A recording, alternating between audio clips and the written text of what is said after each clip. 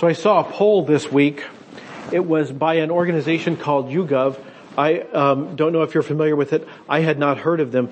They surveyed a group of people in the United Kingdom, grown-ups, adults in the United Kingdom, and they asked them to associate with the word Easter. They said, I'll say Easter and you say the first word that comes to your mind. And they did. And in that poll, according to the way people ranked the words that people came up with, Jesus came in number 4. That ahead of Jesus on this list of associations was chocolate bunnies. That was number 1, which we understand. Number 2 was bank holidays. That's the British version of a federal holiday. The banks are closed and so is everything else.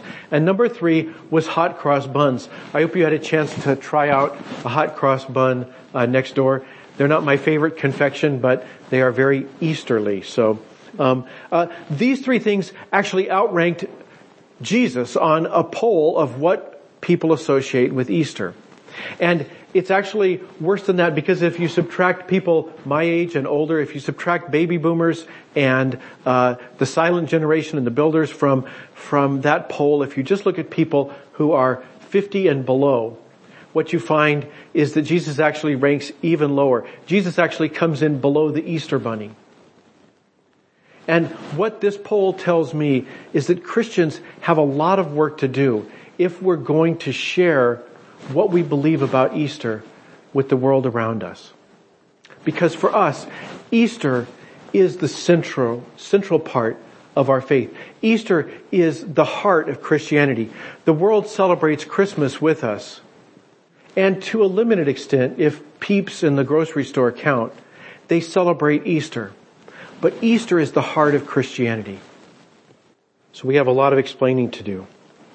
Now the story is familiar to many of us. We know how it worked. The women went to the tomb on Easter morning. They went out first thing in the morning, but the tomb was empty. Jesus wasn't there. There was no body. Now the reason they went there was not because they were expecting that. They weren't expecting to find an empty tomb. They weren't expecting Jesus to be there. There wasn't a crowd waiting there with cake and ice cream. As soon as he comes out, we'll have a big celebration. Nobody was expecting Jesus to be raised.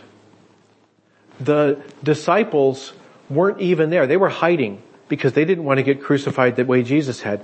But the women came. The reason they came, again, was not to have a celebration. They came because they hadn't been able to complete the funeral preparations on Friday. Jesus died late in the day, and they began the funeral preparations, but they weren't able to complete them. So on Friday, they got them as far as they could. They wrapped his body in a big linen cloth, and then they put it in the tomb. And they said, we'll come back to it after the Sabbath. So Friday night, the Sabbath begins. It lasts all day Saturday. Saturday night, they can't go out in the dark, and, you don't go to graveyards in the dark. Have you ever seen a movie? Come on. They didn't go to the graveyard in the dark. They went in the morning, and when they got there, the tomb was empty. And then these 2 guys show up. It says they had dazzling clothes, but it doesn't explain what that means. To us, dazzling clothes could mean anything. It could mean they've got a really good dry cleaner. It could mean that they've got all-temperature fabric detergent. But probably in New Testament times, what that meant is these are celestial visitors. These are angels of some kind who have come to give the women this message. The angels or whoever they are, the men, they say, why are you looking among the dead for someone who's alive? Well, they weren't looking among the dead for someone who's alive. We've been over that. They were looking among the dead for somebody who is dead. And if they weren't terrified of these 2 guys, they would have said so. But instead, they're bowed down, and these 2 guys say, he's not here. He's risen from the dead. And then they say, don't you remember? Remember, he told you about this way back in Galilee months ago before you came down to Jerusalem. He told you that this was going to happen. The Son of Man, that was a nickname Jesus used for himself, must be betrayed into the hands of sinful men and be crucified, and that he would rise again on the 3rd day. So, that's it. That's the explanation, right? That explains why Easter is so important. More important even than chocolate bunnies. Well, it's not really. I mean, it's a prediction. It's a prediction that came true, but it doesn't explain why Easter is important. Around the globe today, we're nearing the end of Easter. But for nearly 24 hours around the globe, Christians have been gathering in mega churches in Korea, in small clandestine house churches in China, and around the globe, in every country. A third of the population of Earth, over 2 billion people, have gathered to celebrate whatever it was we just heard about. Why do we do this? What made this so important? I mean, okay, Jesus rose, but that was 2,000 years ago. Why do we care today?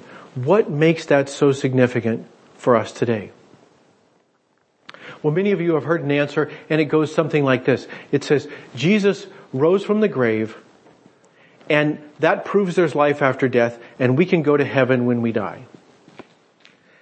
But, it really doesn't prove that. I mean, first of all, it didn't need to prove it. The women already believed that. The disciples who are hiding somewhere else, they already believed it. In the first century, most people in this culture believed in life after death. They believed that they would be raised at the end of time when God brought everything under His control. They believed that God would raise them from the dead. That wasn't in dispute. There was only a minority sect called the Sadducees that didn't believe that. Everybody else did. This wouldn't have been news to them. But there's other problems. The fact that Jesus rose from the dead doesn't say that we get to. At least not by itself it doesn't. And it doesn't say that He's going to go to heaven. Now we know from other parts of the New Testament that He does. He ascends to His Father's right hand, we heard. But it doesn't answer the question, why do we care? The problem with that explanation, the problem with the explanation that Jesus, when He rose, showed that there was life after death and showed that we get to go to heaven, is that it assumes the goal that God has is to escape death. That God's plan is for us to escape death. That at some point we will all be scooted off to heaven and we will escape death. But that's not what the Bible's all about. That's not what the story of God and His people is all about. So let's talk about what it really is. In the Bible, death is not just what happens when your body dies. Death is this force. Sometimes it's called sin, sometimes it's called death, but it's this force, this power that is at work bringing the world to ruin. It's the thing in us that makes us do what we don't want to do. It's the thing that destroys our relationships. It's the thing that we might hear in the news that buses full of refugees were car bombed in Syria, and we would say that 112 people died, that death claimed 112 victims. But Christians believe that death is at work in so many ways. Their death is not just claiming victims on the bus, but death is already at work in the person who thinks that a car bomb's a good solution to whatever he's trying to achieve in the world. Death is ruining that person. Death is corrupting them so they believe that car bombs are a solution. Death is what is wrong with the world. Death is what is wrong ultimately with us. Death is what wrecked our first marriage. Death is what destroyed our finances. Death is why we flunked our junior year. Death is why we got the DUI. Death is at work in us, destroying our relationships, and ultimately severing us from the people we care about the most. This is what Christians believe about death. And if all Jesus came to do was to take us out of this world, take us to paradise, well, we've been there. That's the story. Go back to the book of Genesis. This world was paradise.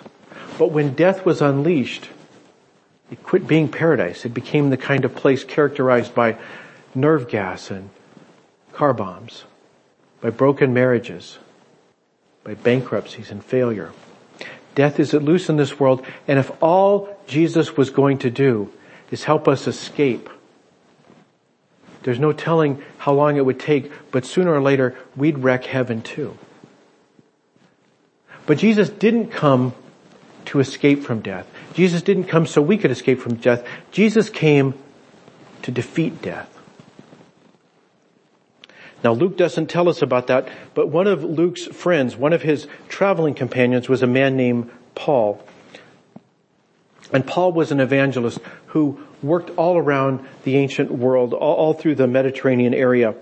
And Paul wrote a letter to one of the churches that he was familiar with, where he answered some of the same sort of questions we have. What was Easter all about? And here's how he answered their questions. He said, "Since you have been raised to new life with Christ, set your sights on the realities of heaven, where Christ sits in the place of honor at God's right hand. Think about the things of heaven, not the things of the earth. For you died to this life, and your real life is hidden with Christ in God." He says, you died. He says, the thing that is in all of us, the thing that infection we have, the way that death has somehow gotten its hooks in us. When Jesus entered the world, death got its hooks in Jesus too. But when Jesus died on the cross, it was defeated by him. And because we are related to Jesus, the same thing that made Jesus susceptible to death makes us susceptible to his defeat of death. He says Jesus came so that by being one of us, he could take on our brokenness and destroy our brokenness on the cross. But more than that, he says that we could have his new life. He says, you have been raised to new life with Christ. And since you have, he says, set your sights on the realities of heaven. See, our new life is hidden. If you look in the mirror, you still look the same. If you look at TV, you still see the same atrocities. We can't see the new life that is flowing into this world. We have to remember it's there. And that can be hard. But we do it all the time. It's breakup. Soon it will be spring. We look at a tree, it looks dead. But we know how this works. We know in just a few days it'll start budding, and before May's over, the whole place will be as green as can be. We know how this works. It's hidden. We don't see it, but if we set our sights on it, if we set our minds on the reality, we know it's there. And Paul says, do the same thing. He says, Jesus left death gasping on the mat. Death is defeated. Death can no longer win any victories. All death has left is propaganda. And so he says, set your minds on the reality of heaven. So what would that look like for you? What would that look like in your life? What would that look like in your parenting, in your relationship with your parents? What would that look like at work or at school? If death has really been defeated, if you are no longer doomed to fail, if you no longer are destined to make a mess of things, what if you can actually have God's life flowing in you and through you into your environment? If your imagination fails there, and I have to admit, I know what I do wrong, but understanding how I could get past that is hard. If you have trouble envisioning what that might look like, for the next couple of weeks, what we're going to do is going to look at an actual case study. We're going to look at the story of Peter, this same Peter who peered into the tomb and went away wondering what it all meant. Because we're going to see what it meant in his life. We're going to see what a difference the resurrection made in his life. For the next several weeks, we're going to be studying the story of Peter, not before the resurrection, but afterwards. So I invite you to come back and be part of that conversation as we go through that. But in the meantime, the Easter message, the reason that Easter is the center of our faith, is because Jesus didn't come so we could go to heaven someday. Jesus came so we could have heaven today. Jesus didn't come so we could escape from death. Jesus came because he wanted to defeat death. And at Easter, when he rose, we know he did. Let's pray. Heavenly Father, we give thanks for Jesus. We give thanks that in a world where what we see is our own failures and the failures of the people around us, and when we look wider, we see these atrocities, we see the things that horrify us on TV and in the news. And Lord, we ask you to help us to remember this, to set our minds on the reality of heaven, the reality that death has been defeated. We are no longer susceptible to anything death can do except lie to us. And so, Lord, we ask you to help us to see the truth, to believe it, and to live into it, to step into the new life we have through Christ our Lord. We pray this in His name. Amen.